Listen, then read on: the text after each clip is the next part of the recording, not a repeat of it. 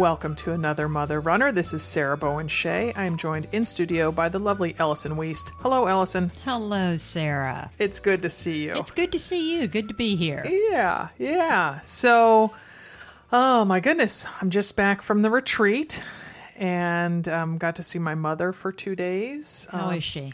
She's okay. She's okay is about the furthest I can go. So she's in her 1-bedroom apartment in the senior residence, let's call it that. There's different levels of care, and it's very upscale. It's very posh, and she has all her decor and stuff. And my brother's wife, who works for an interior design firm in Atlanta, she came up with my brother to help with the move, and she just did a beautiful job, kind of curating the things that my mother did bring from the house. Nice. Like my mother, so it was an 1836 house, so as you know, full of antiques.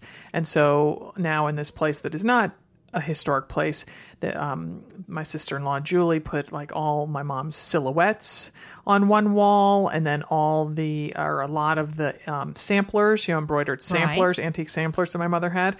She put those on one wall, and whereas they were had been scattered around my parents' house, so it was nice to see them curated and collected together. So they made a bigger impact. So that was nice. So, but my mom, she says, she feels that the whole complex itself is too big, so that meaning there's too many people there. Mm-hmm. And I'm thinking, if we had put you in a smaller place, you'd be saying it was too small. Well, that's a huge adjustment. It is.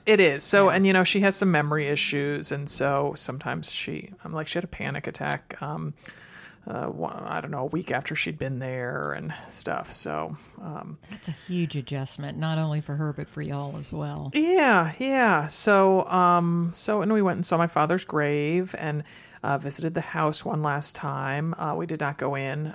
It was empty, and I didn't think that would be any fun for anybody. No. So anyway, yes.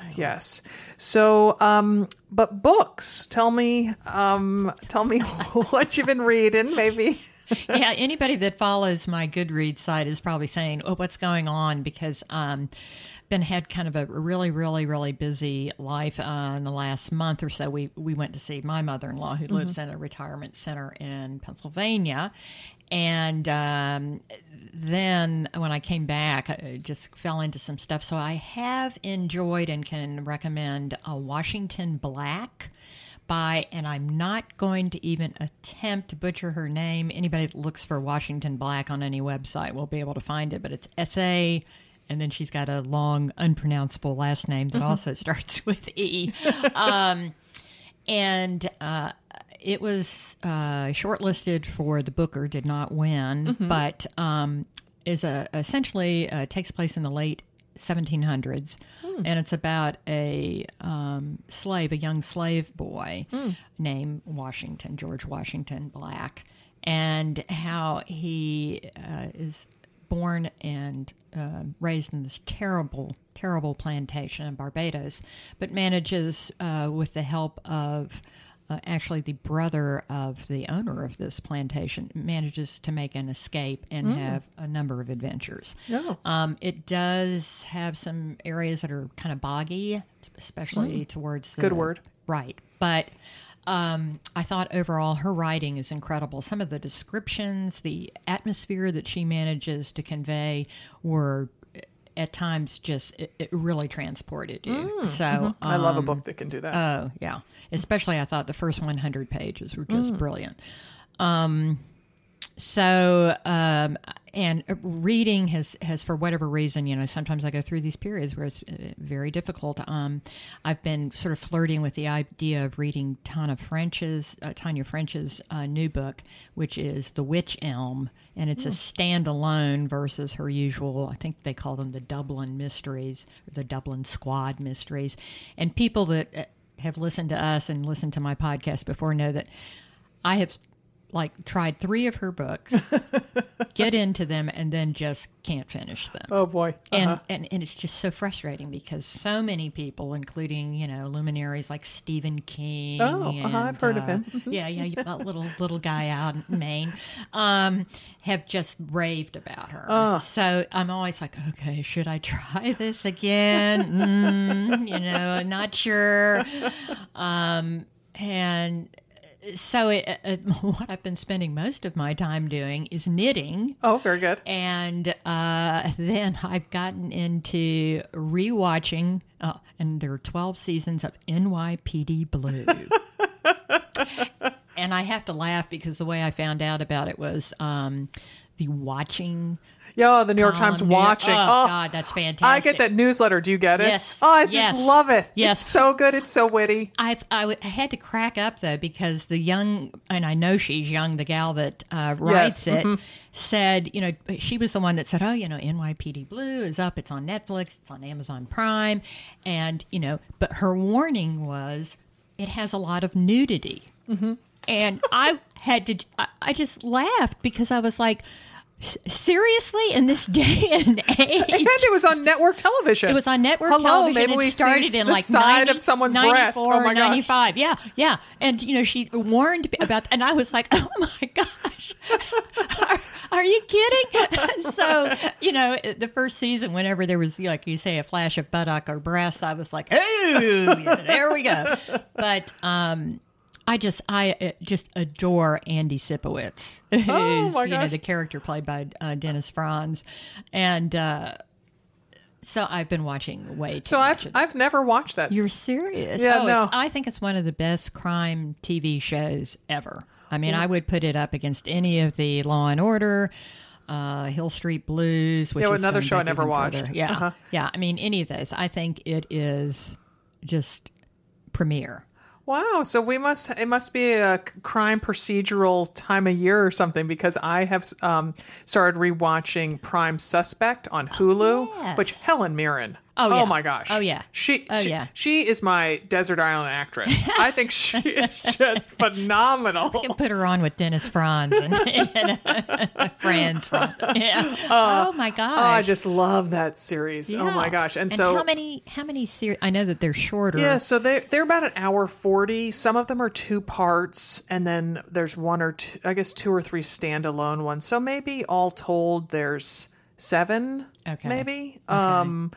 So, but of those, some of them are 2-part. So, oh gosh, and just all the famous British actors that show up in it, or I should say, kind of actors from the British Isles, because Ciarán Hinds, is that how you say his name?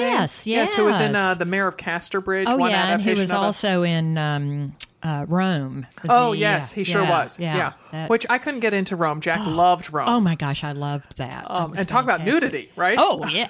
Yeah. Now we're talking nudity. Right. Hello, New York Times. That's the thing. I was like, how can you even compare? Right. Yeah. So a young Ciarán Hinds and several other actors that aren't springing to mind. But, on Angelina Jolie's first husband, Johnny. Oh, Johnny. He's so cute. Oh, goodness. He's in Sherlock. No, he's in not Sherlock. Yeah, he is. Yeah, he's in the American version. Correct. Sherlock. Oh gosh, what is that, Johnny? Yeah, it's going to come to me, and I'm sure somebody right now is yelling shouting out. it. We can almost hear you. Well, I'm thinking of Johnny Weissmuller, which is Tarzan, so that's not the right answer. Depp, and that's wrong. So. I'll take Johnny's for 200, please, Alex. So gosh, I just love that. So yeah. And then Jack and I started a series that they brought over from the UK that was all the rage there. It's called Bodyguard. Okay, now, the funny thing about that is, I don't know, again, we refer to the New York Times. If you read their review where they said that apparently Theresa May, who's the Prime Minister of England, said that she lasted 20 minutes on it. I know, yeah, baloney. So what do you think? So we only watched the first episode. Actually, I watched it the night I flew back from Boston. My gosh, I came home and then watched it. So I was trying to get back on Pacific time. It's beautifully done. I mean, it's really high quality production, and it's intriguing because there is the main character. You sort of wonder what his motivation is and what his ultimate goal is. So no, I think it's quite well done. And Jack and I adore the woman who stars as the Home Secretary in it, Keely Hawes. And what was she used to be? She was in MI5. Okay. Talk about another great thriller / procedural. Another procedural that I have not been able to get But I can't, and I'm completely blanking, but apparently it's another English procedural that's hugely popular over there. So I'll have to look that up. And then, of course, I know that the guy that stars as the bodyguard is the actor that played Robb Stark on the Game of Thrones. Yes, Jack told me that. So his. He's supposedly a hottie, like he's really cut, like really great body. His face doesn't do it for me. I can appreciate that it's a very attractive, handsome, manly face, but it just doesn't light my fire. Yeah. So yeah. Yeah. I don't know. Yeah. Well. I don't know. But I'm looking forward to seeing him with his shirt off. Okay. Okay. Speaking more nudity. Right. This is the nudity and procedurals episode. Yeah, that's right. which actually it isn't. No, not at all. I'm sure our guests are cringing right now. Wait a minute, I didn't sign up for this. So we are making a sharp right turn here, and Right. This episode topic is how our parents influence us to becoming the runners we are today. And you and I have been discussing this topic since May, when my father passed away. We were going to actually jump on and do the episode like the day or two after my dad died, but we ran out of Kleenex. Right. So you and I really bonded about the influence our respective fathers have had on us to making us the mother runners we are today. And so you and I are going to talk about our experiences, and then we're going to be joined by 3 mother runners who will talk about theirs. I'm hoping that this will be a thought-provoking episode. We'll be right back after this brief break. All right, Edie, so I'm going to ask you first. Talk about how your dad, who is a lovely gentleman, lovely Southern gentleman, how he influenced you to be the runner you are today. Yeah. Well, I grew up in a very small southern town in South Carolina, and my first memory of my father exercising is he used to get up very early in the morning. He took a carpool to work that usually picked him up a little bit before 7. So he would get up usually, I believe, about 5:15 and do calisthenics in the living room. Jack LaLanne, got nothing on him. Robert Cooper, I think it's Robert, the guy that's Bob Cooper, who was considered aerobics. sort of the, yes. Yeah. So he actually had a very slim paperback book that I think actually Cooper wrote that had all these, sort of. I think it's called aerobics. It may be. Mm-hmm. I was speaking in italics when I said that word. Okay. All right. And then as the years went on, and so probably beginning in about the late 60s, Daddy decided that he was going to start jogging. Mm-hmm. Now, to frame this, in the late 60s, nobody jogged. Sure, that was before the jogging boom. Oh, definitely. And in this little town, they didn't. My father, I said, well, what shoes did you wear? And he said, my safety shoes. So he had these steel-toed safety shoes that were, kind of his only really beat-up shoes. So that's what he would go out in. And after he'd been doing this around our neighborhood for a couple of weeks, and again, at 5:30 in the morning, there was one morning where he was running back to the house and, you can see it now, like a white T-shirt. Oh, boy. Chino pants, old chino pants, and these safety boots. When he hears whoop, whoop, whoop, whoop behind him, and there's a policeman. The guy pulls him over, begins to question him. Who are you? What are you doing out here? And when my father said he was jogging, the guy kept looking at him. And then finally the guy gave him this very hard look and said, okay, let me just explain. If you had been running with your shoes in your hand, I was going to ask you what window you had just snuck out. And he let my father go with a warning. So my dad was always one of these who was a little bit ahead of the curve on things like that. Now, he never got into the full-on running. And when I began running, though, he was incredibly enthusiastic about it, very supportive, as was my mother. Mm-hmm. And I have to kind of do a little shout out for her because she was a huge walker and would do things like, I remember one time this would have been in the 70s, she dropped off her car for work on it. The place was about 4 miles from our house. And she decided that she would just walk to pick it up in the afternoon. Mm-hmm. And I think no less than 7 people pulled over and asked her if she needed a ride. And I think at least one of those called her crazy when she said, no, she was fine.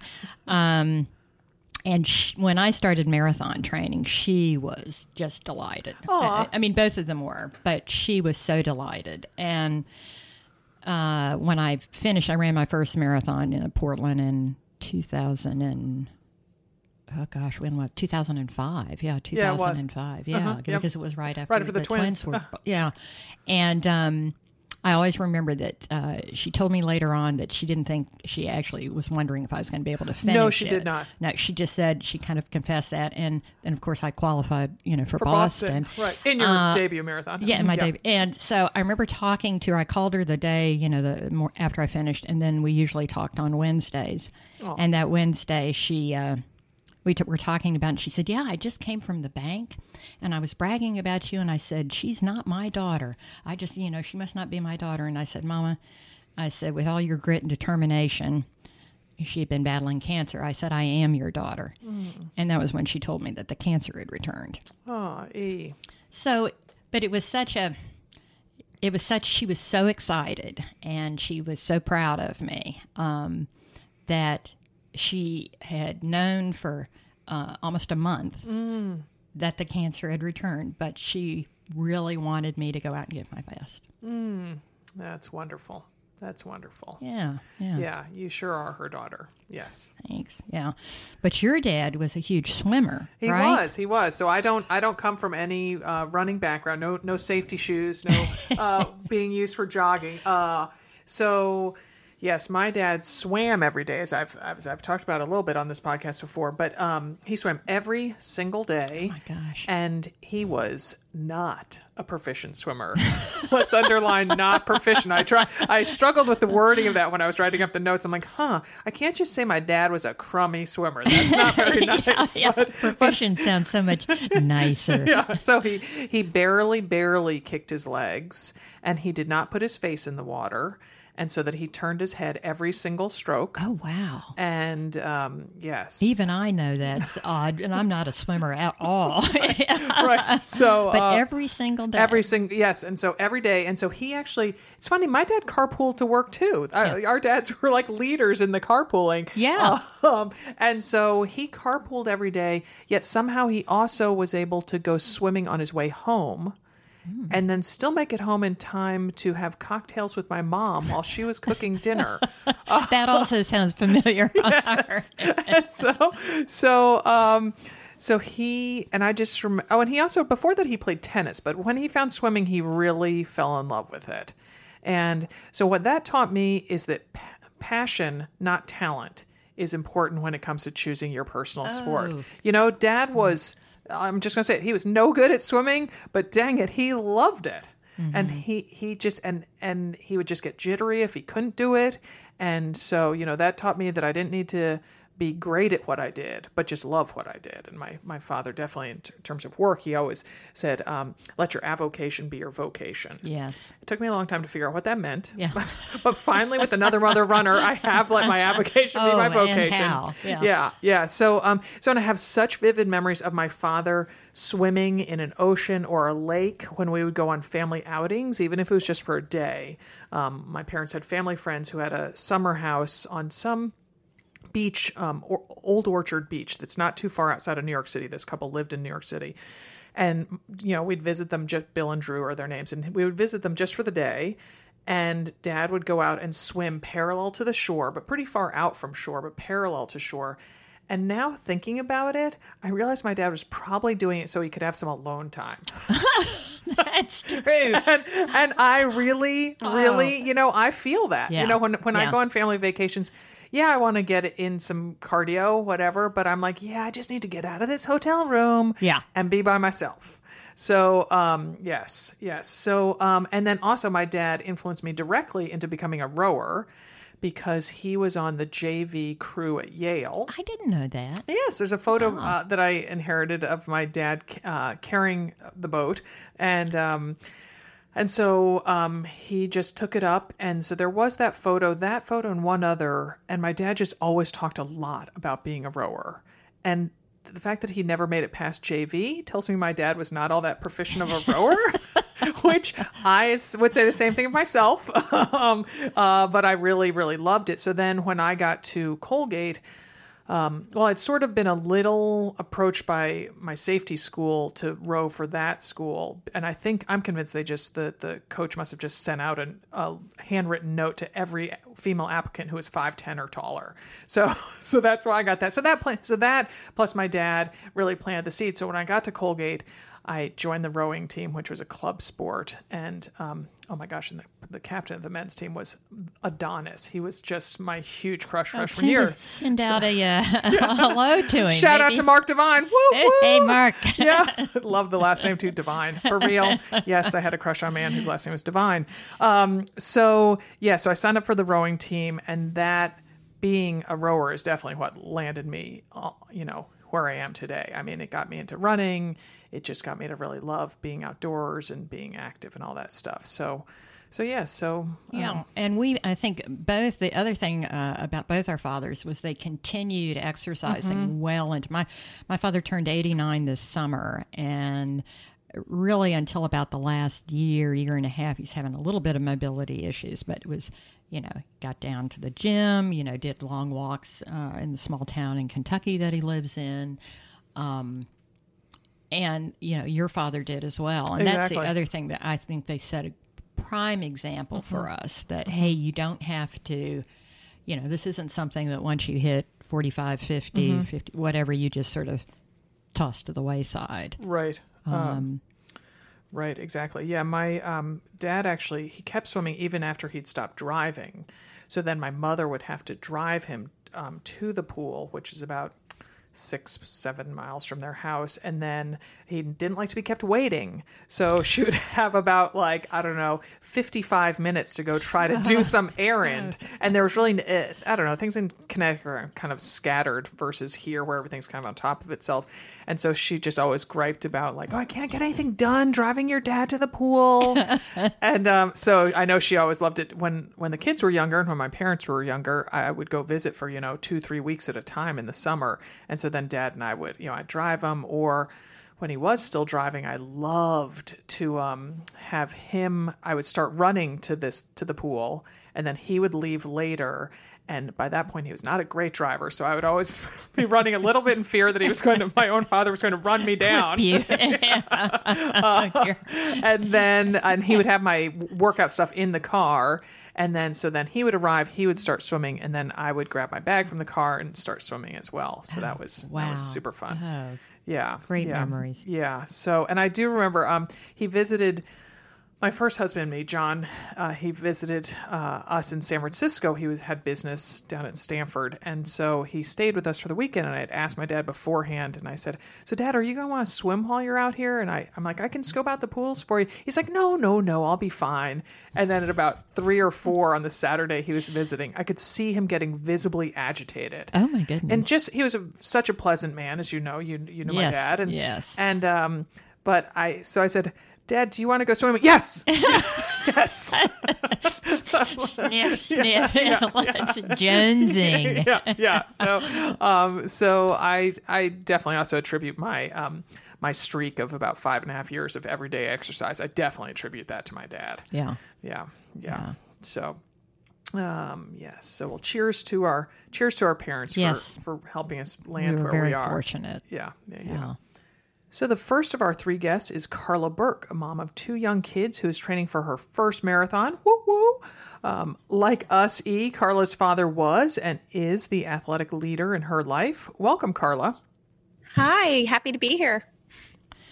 Welcome again. And Carla, remind us where you live and how old your 2 sweet children are. Oh, I live in southern New Jersey. I live in Washington Township. And my son is 4. His name is Jack. And my sweet little daughter, Charlotte, is 3. Oh, nice. That's active and busy. Busy. We're in the thick of it. Yes, you are. Yeah. And then you're adding to that by training for your debut marathon, Philadelphia. But take us back and tell us how long you've been running and a bit about some of the races you've done leading up to this 26.2. Sure. Well, I started running by doing sports as a kid, always into field hockey and lacrosse growing up, and very active. I took a break from running after high school, a long break, and got back into running when we were trying to get pregnant, actually. I was struggling with fertility. My husband and I were having a lot of no's after no. We were trying for about 2 years. And then I was literally running away from my problems. I started running to just release that stress. And on that journey, I started training for a 5K with my best running friend, Colleen. So we did a 5K that first year. We trained for a 5-miler. And then I just decided to go all in for a half marathon training. And while on that training plan, I met another mom who became my running partner. We were the same pace in our running group. And she introduced me to who would become my fertility specialist. And that's how we got pregnant with our first son. Oh, my goodness. Yeah. So running led you to your children in a way. Absolutely. Absolutely. Without meeting this running partner, I don't think I would have gone to the fertility specialist. I was kind of hemming and hawing about it and not believing that I needed to. And she was just encouraging. So we would run and cry and run and cry together. How that goes sometimes. Yeah. Yeah. And then you got two close together. So you succeeded. So Exactly. yeah. Above and beyond. Yeah. So and how is your marathon training going? It's good. I got past that 20-miler this past weekend. What congrats. a relief. Thank you. With a nor'easter that we had on the East Coast this weekend. Right. Oh, Right. oh, that's Yeah. right. So did you do so that was Saturday down in Jersey that the bad weather was? The bad weather was Saturday. I had a group of running friends. We were texting back and forth Saturday morning. About 4:30, we were going to get an early start. And we decided not to have a tree branch fall on our head with the gusting winds. That was a good move. Yeah. Yep. So we went out Sunday morning, and that worked out much better.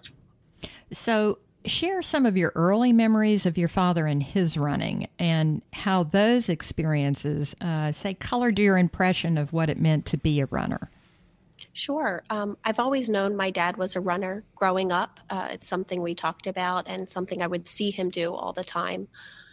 I knew he ran track in high school. He was a runner through college until he had an injury on the track. He got spiked by another runner during the race. Ouch. Oh, yeah. Almost severed his Achilles. Wow. So that ended the racing, but not the running. Oh, yeah. Exactly. I know.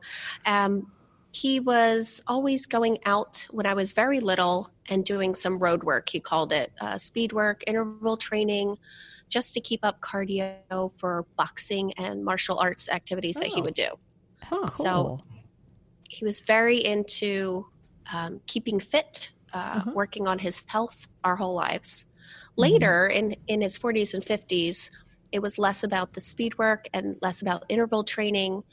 And he told me it became more meditative to go out on the long runs. The miles became longer, and he would go out and clear his head. Always alone. He was the lone wolf, never had a running partner. But we would just see him. You say, okay, I'm going out for my run now. And a little bit like the Rocky uniform, it was a gray pair of sweatpants, a gray sweatshirt with a hood when it was cold. And he would tie the strings tight under his chin, lace up his shoes, and just go out wearing that. No watch. Now I have a watch, a hydration vest. I'm so ladled down. And he was really the minimal runner. Yeah. So did he tell you at the time, like, oh, this is why I've shifted from doing my road work? It's more, or is this something that as the years have gone by, now he tells you about it? As the years have gone by, he's told me. He's told me about that. But I think as he got older, that's what it evolved into for him, just naturally.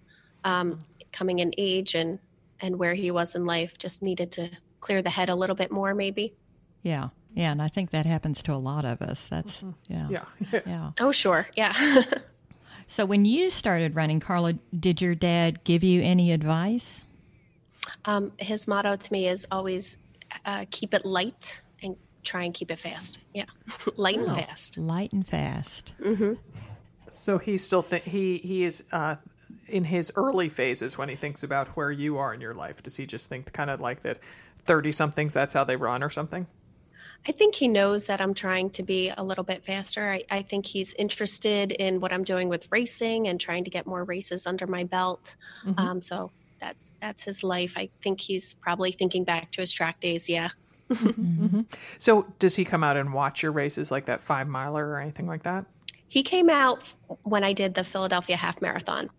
Okay. And he was really proud to be there. He loved the runners' atmosphere, the community. And he's going to be coming out for the marathon in a couple weeks. I know he is involved in such a lovely way in your marathon. Tell us about that and how it fires you up during your training. Oh, it warms my heart. He is going to be a volunteer medal distributor at the finish line. So and cool. I could cry just thinking about it. I'm so excited. He signed up to do that. Yeah. And so talk to us about how, when you envision him on your runs and how maybe that sparks into your head. I know it's going to be hard for me. I'm a natural back of the packer. So I know after 20 miles is when I'm going to have to really dig deep. I just think I can't quit. He's going to be at that finish line waiting for me. I better get there somehow. Yeah. So are the chances good that he'll be the one draping your medal around your neck? I hope so. I'm probably going to dodge and weave everybody else. Sorry, Right. I'm looking for Bill. Yeah. Yeah. It also calls to mind then that all those volunteers who are out there, whether they're distributing medals or whether they're handing out water cups, whatever, that they all have their own backstory to do with running or do with exercise or something is motivating them to be out there.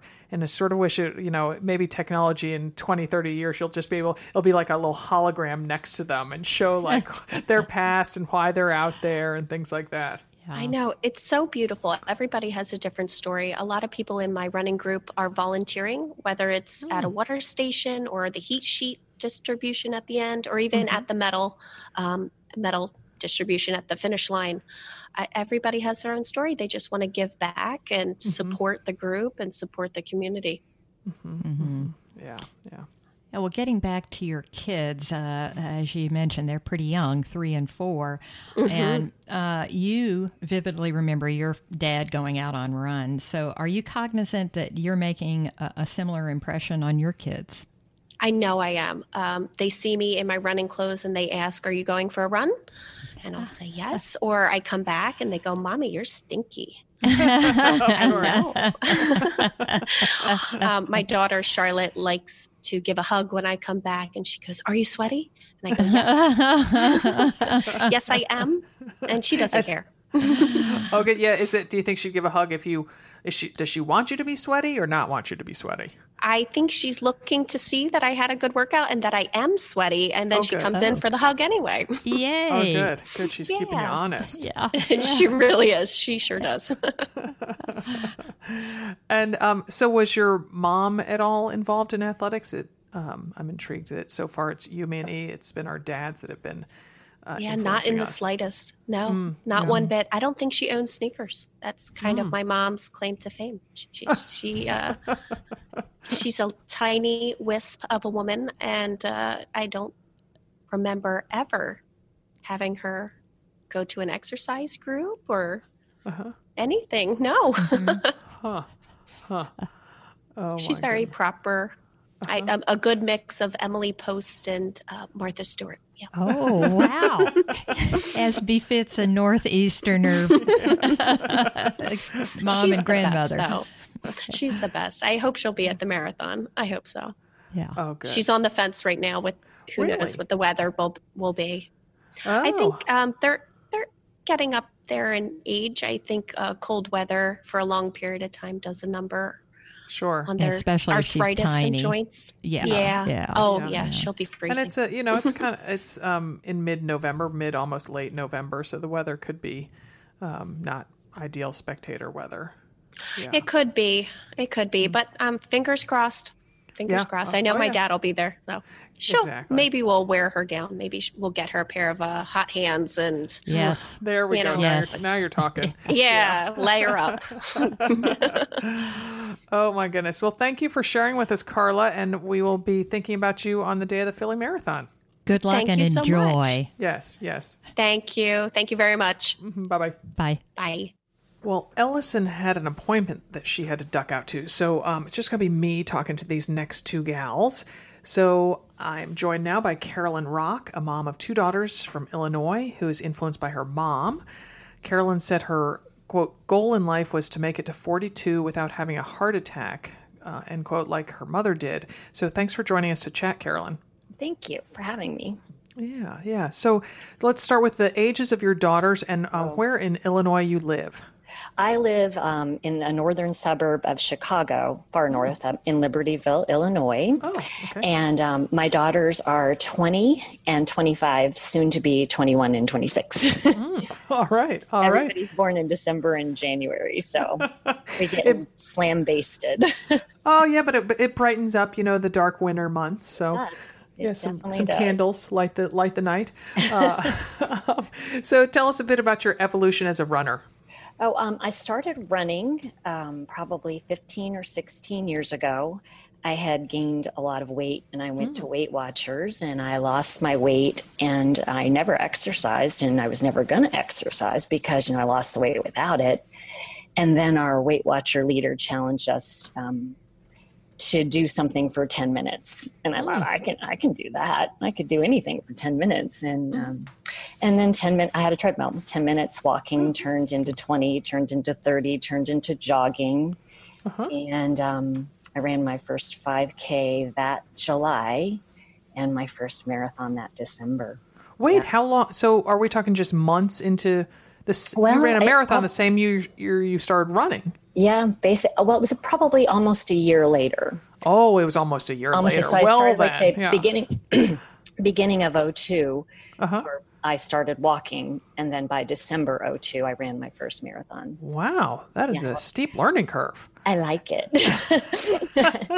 And why did you have a treadmill in your house if you were not, was your spouse? My former spouse. Yeah. Okay. All right. Okay. Yes, he had a treadmill. Okay. And I was like, well, I can get on there, and I did. Yes, you sure did. You sure did. It's kind of funny too, because I did everything on the treadmill, everything. And I was afraid to go outside. I mean, there was controlled air, there were hills, there were stuff and no belt. And a girlfriend took me outside one time and I haven't gotten back inside very often since. So that's kind of funny. Yeah. Yeah, that's awesome. Yeah, it's a great big world out there and it's fun to run in. Yes, there's things to look at. Right. Oh my goodness. It's funny though how some people just love being outdoors and can't imagine being indoors. And then there's the reverse that, like, my husband says he gets too distracted when he runs outside. He says exactly what you're saying, that there's so much to look at, but to him it's too much to look at. Kind of nice though. So inside, I have to have music inside. It makes or me something. Crazy. Yes, or television. Yeah. Right. So it's all different perspectives, almost literally. So yeah. So tell us about your mother's health and how it influenced you to follow a different path. And because it really struck me that you wrote, my mother always said she was my best, worst example. She did. And that was she was a very, very funny woman. And she lived large. I mean, she was hilarious and funny. And as a kid, she played basketball and she had this very physical job. So she could go. But she smoked. And probably drank a little too much. And then she was obese. She was definitely obese. And, you kind of get away with it when you're younger and then things start to happen. So she would always joke, don't do this, don't do that. Don't do what I'm doing. And you could watch her, like I could watch her not, like she'd bend down and get down on the ground and couldn't get back up very easily. Wow. And then, bought the recliner, which I call the chair of death. I will never, please, I don't ever want to own a recliner, the death chair. But yeah, so you watch her kind of degrade just a little bit, but still alive and crazy and big and funny. And then she had a heart attack. She had an MI, and it's weird with women, it took them 24, 30 hours to figure out it was a heart attack. Yeah. And they just fixed her up and sent her home. She had this great doctor that she loved, and he would fix her up and send her home. I think she had 3 different procedures. And I don't know if anybody ever told her, maybe eat a little different, maybe stop smoking. And so she didn't. They just kept fixing her up and sent her home. And in 2016, it all caught up with her. Yeah. And she had to have open heart surgery. And it was, she passed away in September of 2016. So it didn't go. Yeah, it's very sad, but it is a big example because she was alive. But at the end, all of this stuff, not making changes, not adjusting anything, just letting them give her the pills and then the pills to fix the pills. It caught up with her, and her heart couldn't take it anymore. And it changed the quality of her life, which is really, that's really what matters. Exactly. Yeah. That you said, she made me want to live younger, not longer, and make it mean something. So kind of unpack that for us and how you manifest that credo in real life. Well, it's kind of funny. Of course, I love the marathon, and so I think that in my head is my meter. Because when I got to be 38 years old, and I think I was a little bit in denial too. Kids and a problematic marriage and 20, 30, 40, 50 pounds, and that's when I went to Weight Watchers and lost the weight. But I wasn't sitting in the same boat that I was heading right down that same path. The cholesterol was high, the blood pressure wasn't, but everything was kind of going downhill. And so that's when I said, I want to live better than this. I don't want to be my best worst example. I want to be like that. And she did. She looked at me one day and said, just go get the medicine. It's in your genes. Yeah. So that's a joke. She and I had that joke that I joined Weight Watchers and started running to prove her wrong. Like I was a rebellious 3-year-old and I was 40, so yeah. So at that point you want to do better. You just want to do better. And I liked running. And the thing I think I didn't realize was that I would feel better. I just feel so much better if you move a little bit and eat a little bit better. It's not about being perfect. It's just doing a little bit better. And it's made a world difference. I ended up going back to school at almost 50. I'm a physical therapist assistant. Wow. And so, it just kind of changed everything around a little bit. But not just the negative. She was so full of life. I wanted her body to be able to do what her brain was doing. Yeah. Because how long was it from when she had her first heart attack at 48 until she passed in 2016? So she was 70 when she passed away. So she had quite a while to lead a... She worked hard. She worked crazy. But at the end of her life, the last probably 10 years, she just she couldn't get around very well. And then they tie you to oxygen tank. This is going down a sad path. This is the truth. So you're tied to an oxygen tank and she couldn't do what she loved to do anymore. Right. Which was mostly go to casinos, but still she couldn't do it. That was her pleasure. It was her pleasure. She said, it's like my running, Carolyn. Shush. Oh my goodness. It's pretty bad. Yeah. No. To each her own. Pretty funny, right? Yeah, it's cardio. Hey. Yeah. Shake those dice hard enough, get an upper body workout. That lever, Right. There you go. Oh my gosh, we should do a whole workout video of how you can how to work out in a casino. So how about your own daughters? How do you go about being their best example? I try really hard just to live, and to try to have a good attitude, and they see me. It's got to be kind of funny. They were younger when I started running, obviously, and they would, after about probably a couple of years, it would be, Mom, have you run today?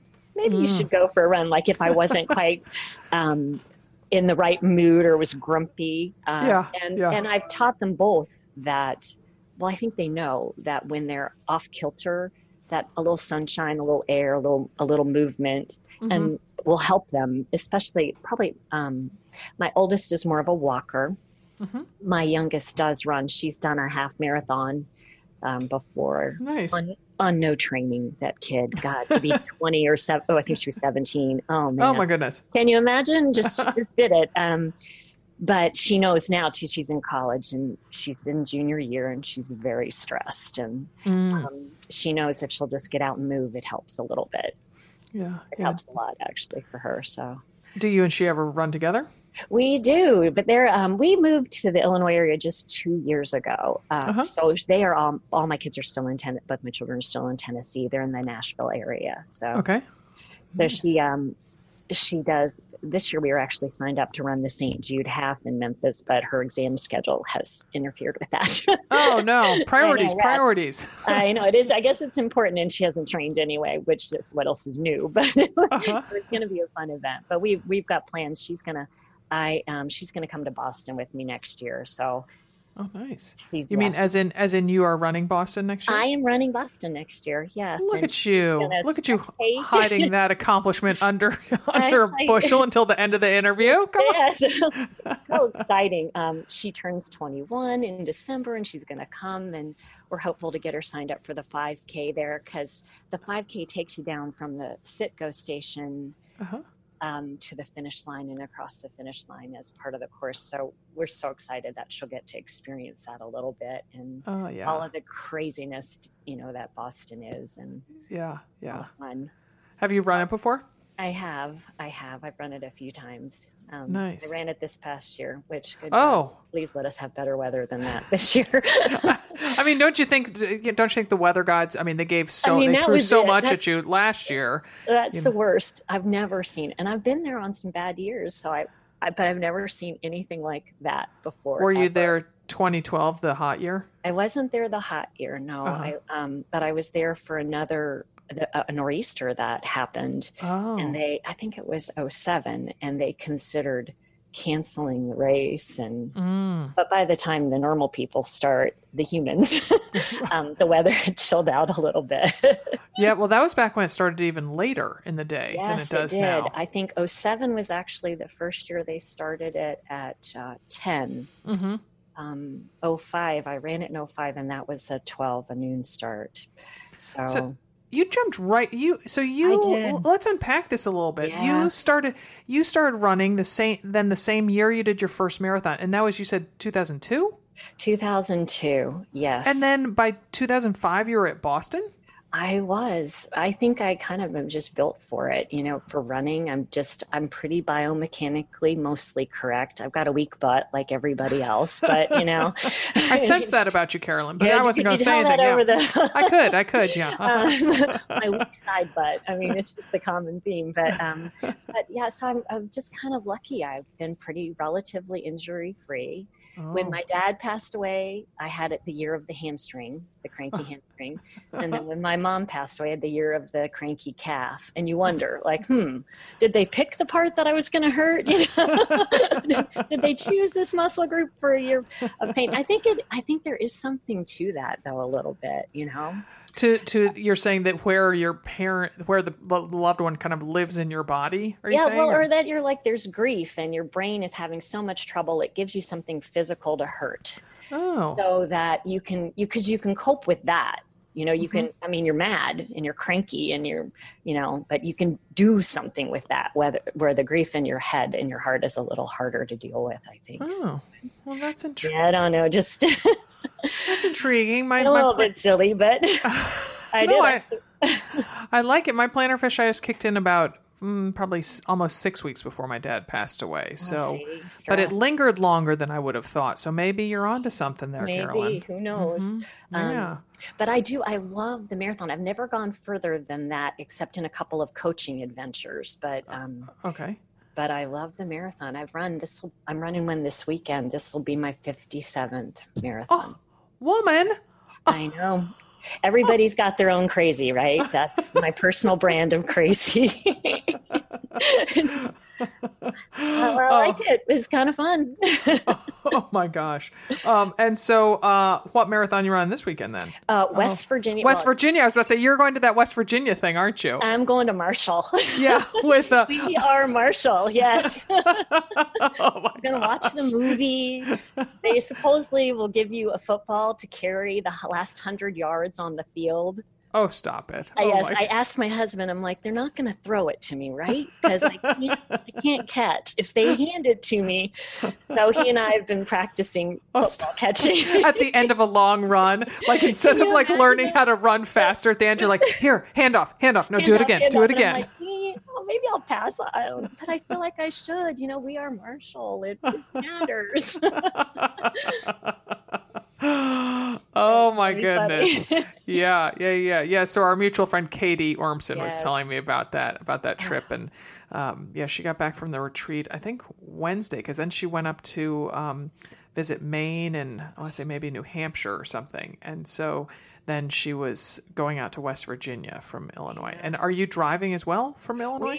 My husband has a really tight work schedule. He's running the half, so we are actually flying out Friday night and flying back Sunday night. So kind of like surgical a little bit. Well, I think that's a little bit smarter move since you're going to run the marathon. I don't think you want to be in the car for 8 or so hours. That would really kind of, stink a little bit. It sure would, both literally and figuratively. Physically. I did get a late checkout, though, so I may, if I run fast enough, I'll get a shower before I leave. Oh, my goodness. We'll have fun with that. And it was good talking with you, Carolyn. It's so nice to talk to you, too. Yes, thanks for inviting me. I really feel privileged. Oh, you're very sweet. You're very sweet. You have a fun story, so thank you very much. Awesome. Bye-bye. Bye. All right. Our final guest is Sarah Axelrod, and very close readers of our blog post might recall her mother was a big running influence in her life, that Sarah's mom blazed a trail in the Boston running scene, but then her life was cut short by breast cancer. Sarah is the mom of an adorably cute young daughter, and you're also a professor who lives in Somerville, which is just outside of Boston. And welcome to the show, Sarah. Thank you very much. Yeah. I'm actually no longer on the faculty track, which is a big yay. Oh, all right. I wrote a Running Through It blog post about it for AMR a while back. Dimity did not include my last name, though. Okay. I think that's what she generally does with those. But so I work for the Language Center now at the university. Oh, okay. All right. I stand corrected. Very good. Very good. All right. So you and I were just hanging out together in Cape Cod. Didn't get to talk to you nearly as much as I would have liked, but sometimes before the retreats, I think I told you this, I tell myself that I can't play favorites. So like I can't just go talk to the people I know. And so you can't just talk to your old pal from the Twin Cities. Yeah, exactly. Let's pick up where we left off around mile 4. Come on. I understand. It was wonderful to see you, and I had a wonderful time at the retreat. And so now is a wonderful opportunity to say personally, thank you so much. Oh, you are sweet, Sarah. So thank you. We loved having you there. But before we went on to recording, you said that there was a little mishap at home while you were gone. So, well, I have to give my husband a lot of credit because apparently it had been kind of a tough weekend. There were a lot of potty-related issues, which are never fun. My daughter just turned 3. Okay. And so my BRF Lisa and I were driving home. We're on 93, and he calls me and says, "Hey, so listen. We're not going to be there when you get there because we're at Children's Hospital. Oh boy. It's totally fine. Roz is fine. She broke her toe, but it's fine." So she actually lacerated her toe. She was jumping up and down on a stool, and the stool collapsed. And it's kind of amazing that she only got one toe and that the toe is still there. She had to get 7 stitches. And Alex just looked up like, with this kind of blanching look on his face.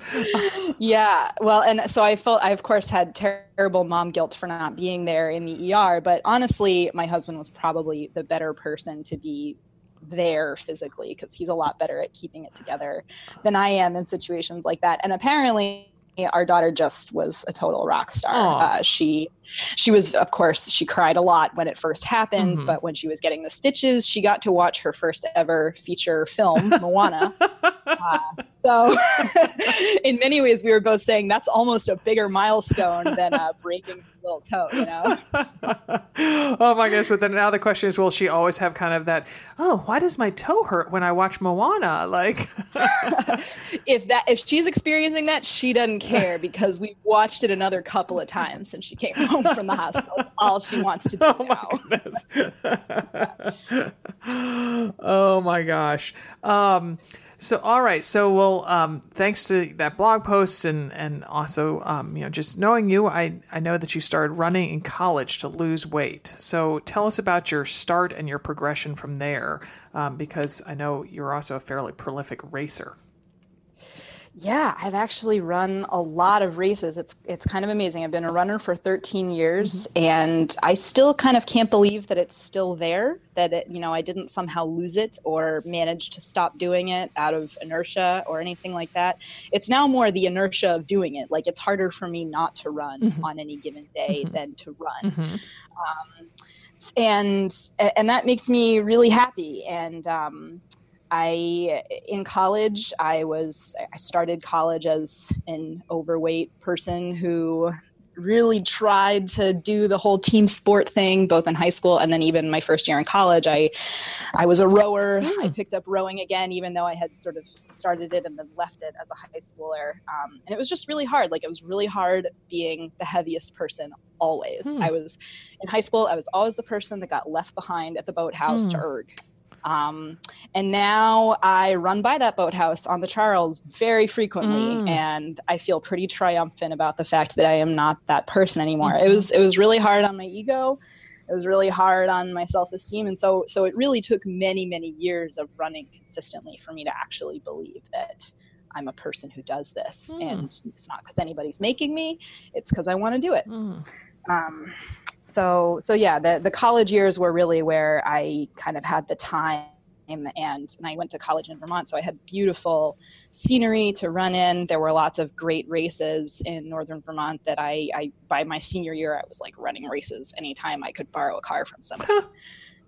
Nice. So you're saying, the boathouse on the Charles, you're saying that was from your high school years? That was from my high school community years, rowing, yes. or what was it? I actually rowed for the Windsor School, and Windsor shares a boathouse with the Belmont Hills School, which is right across the road from BB&N. Yeah, gotcha.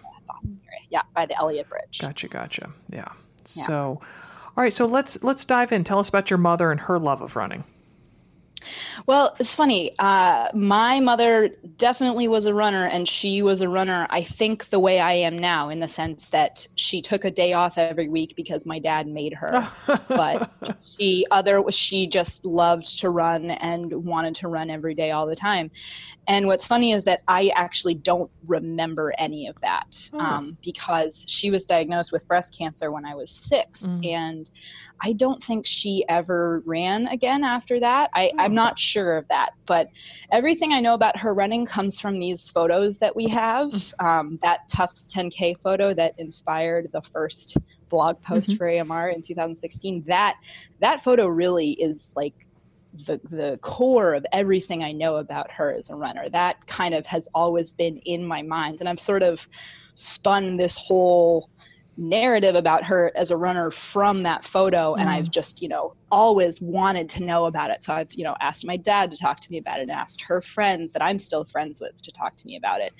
And they all say, oh yeah, that was your mom. She loved to run. And my grandfather, who actually also is no longer living, has a story that I really always loved. And he told it to me many times.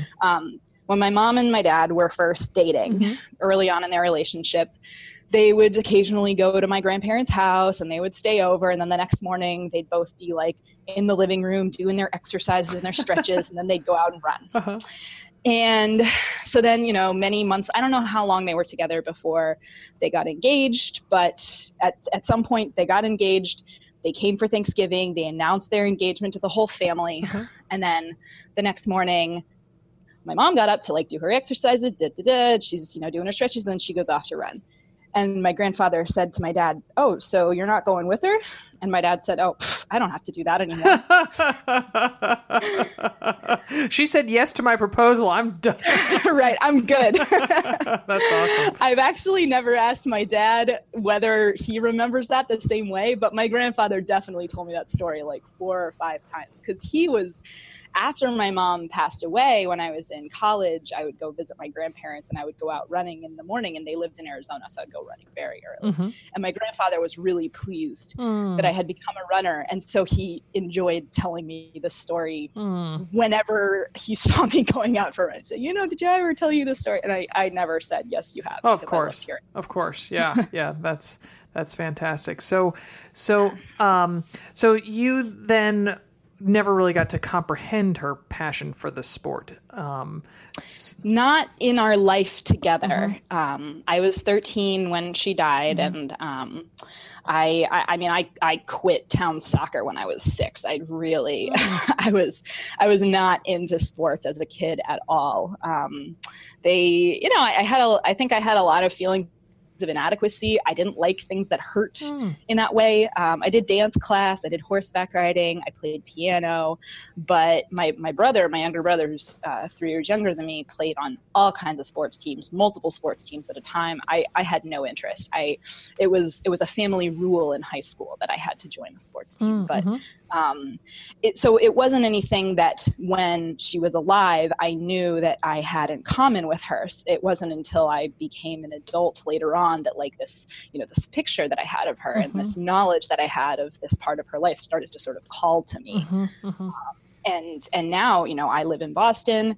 I go running on the Charles River all the time. I'm literally living in the same city that she lived in when she was my age, running on the same roads that she ran on when she was my age. It's kind of eerie. And she didn't have me until she was 36. So she was still, when she was my age, I'm 32, she was living with her best friend, and she hadn't started business school yet. Or maybe actually, no, she was in business school. So she was literally right in the same area and, balancing school and running and all of her other responsibilities, work. So I really love thinking about that. It brings me a lot of joy. And of course, I wish that, we had gotten to sort of enjoy this common interest when she was alive, but I feel like what I have now is also a really wonderful gift. It is. So it seems to me that maybe your mother also influenced you because you want to lead a healthy as possible lifestyle, or am I off base on that one? Yeah, things were really complicated in our house around lifestyle, I think, because my mom was diagnosed with cancer when my brother and I were both very young, and there were many phases of her journey, I guess, with cancer. She actually, she lived 7 more years after her diagnosis. She died in 2000. I believe her diagnosis was in 1993. And so that actually, at least at the time that she passed away, that counted as surviving. She really, she fought it for a long time. And I think now, if she were diagnosed now, that she would have a much, much better chance of actually going into permanent remission. But, it was, in terms of cancer research, it was a different time in 1993.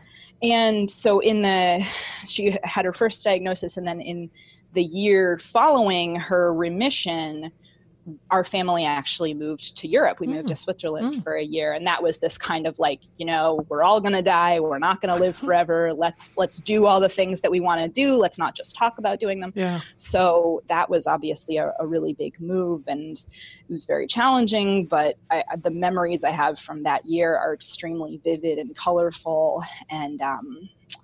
And that was the year where everything really changed. We went from all of this sort of fearfulness about what's going to happen to, we're living in a foreign country. Let's try all the amazing food. Let's eat cheese all the time. And let's travel. Let's go over the border to France just to eat at this one place. And then when her cancer came back, we moved back to the States. She had a positive biopsy, and the fact that the way it came back, it was in her bones. So it had metastasized, but also because of the location of the cancerous cells, she actually felt generally pretty good. So she was given permission to sort of if you want to try alternatives to chemotherapy, like, sure, go ahead. So all of a sudden she went on this macrobiotic diet, which was very, very restrictive. And actually my younger brother, who was 6 or 7 at the time, he wrote a book for his class. Oh my goodness. Called When Cancer Came Back. I just rediscovered this recently. Oh my goodness. I hope he's not too embarrassed about me talking about it. But the last chapter of the book is called Diet. Big Diet. That's how he remembers it. So we went from this like, oh, enjoy everything, life is short, to like, ooh, things are, we're gonna restrict a lot. And my brother and I didn't have to restrict anything that we ate, but my mom ate something different from us every night. And so I think in some ways it was kind of confusing, but there was always a sense of, let's try and find that balance between like being healthy, being happy and indulgent. And I think that my parents were very conscious of that and really wanted to, be as deliberate as possible about the way they presented these various choices to us. But, the time after she passed away was very difficult for me, and a lot of therapy. I think that, the fact that I gained a lot of weight in high school had a lot to do with the things that were going on in my house and in my emotions.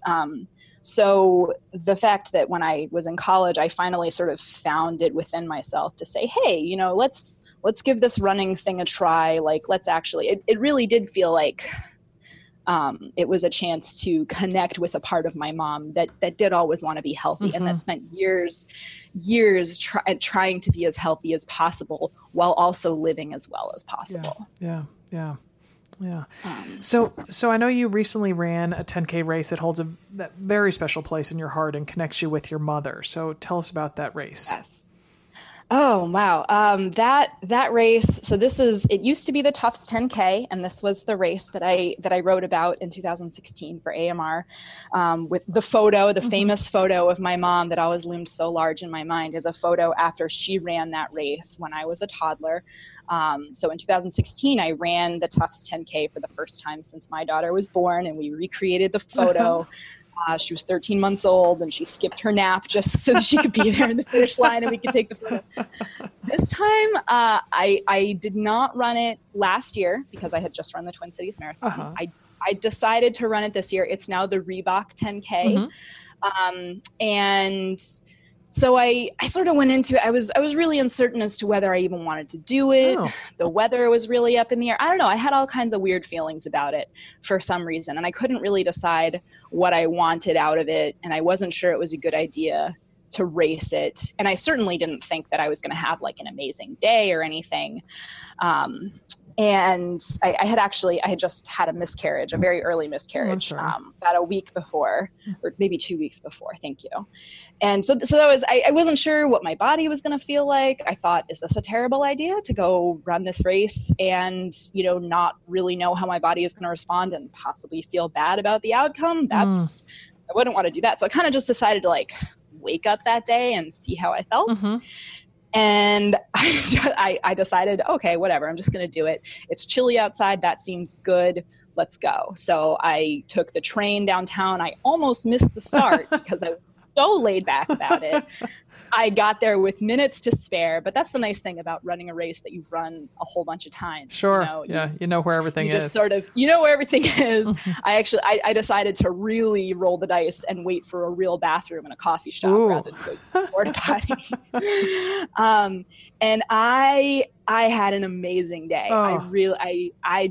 Because I didn't care. I wasn't attached to any sort of outcome in the form of a finish time. I really wanted to just run as hard as I could and enjoy everything that I've always enjoyed about that race.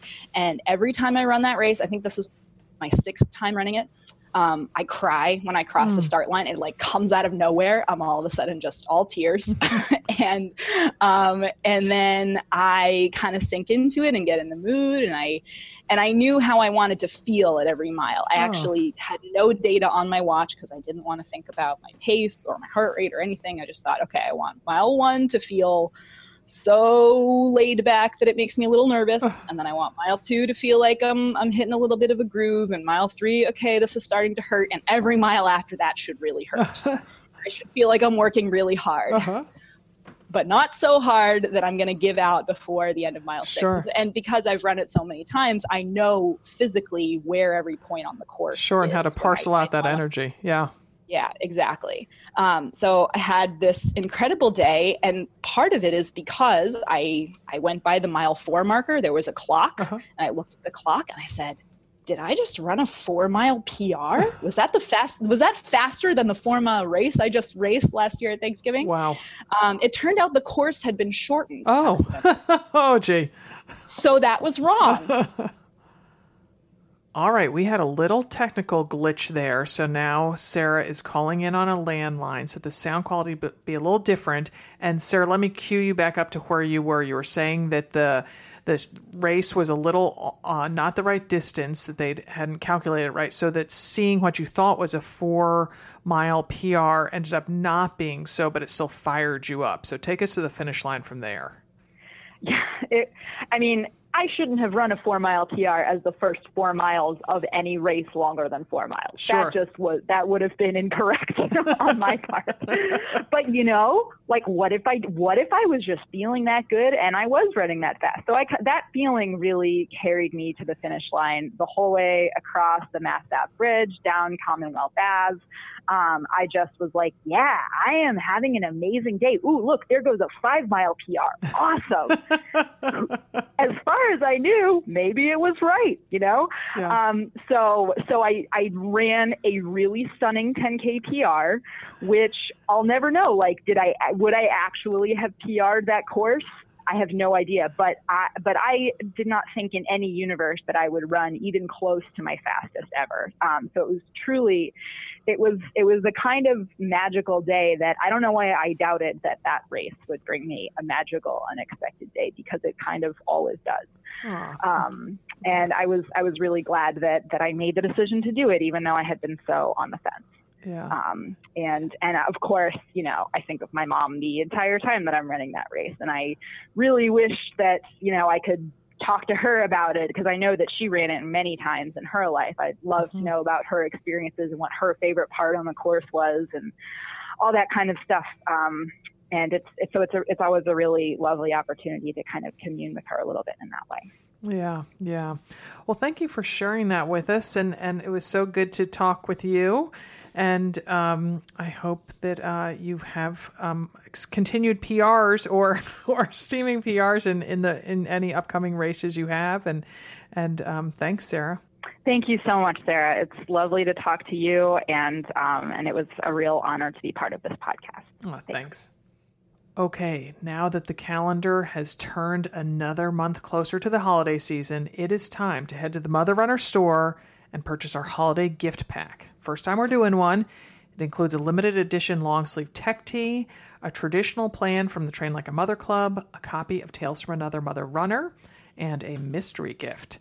And depending on the training plan you choose, this $85 gift pack is valued between $115 and $145.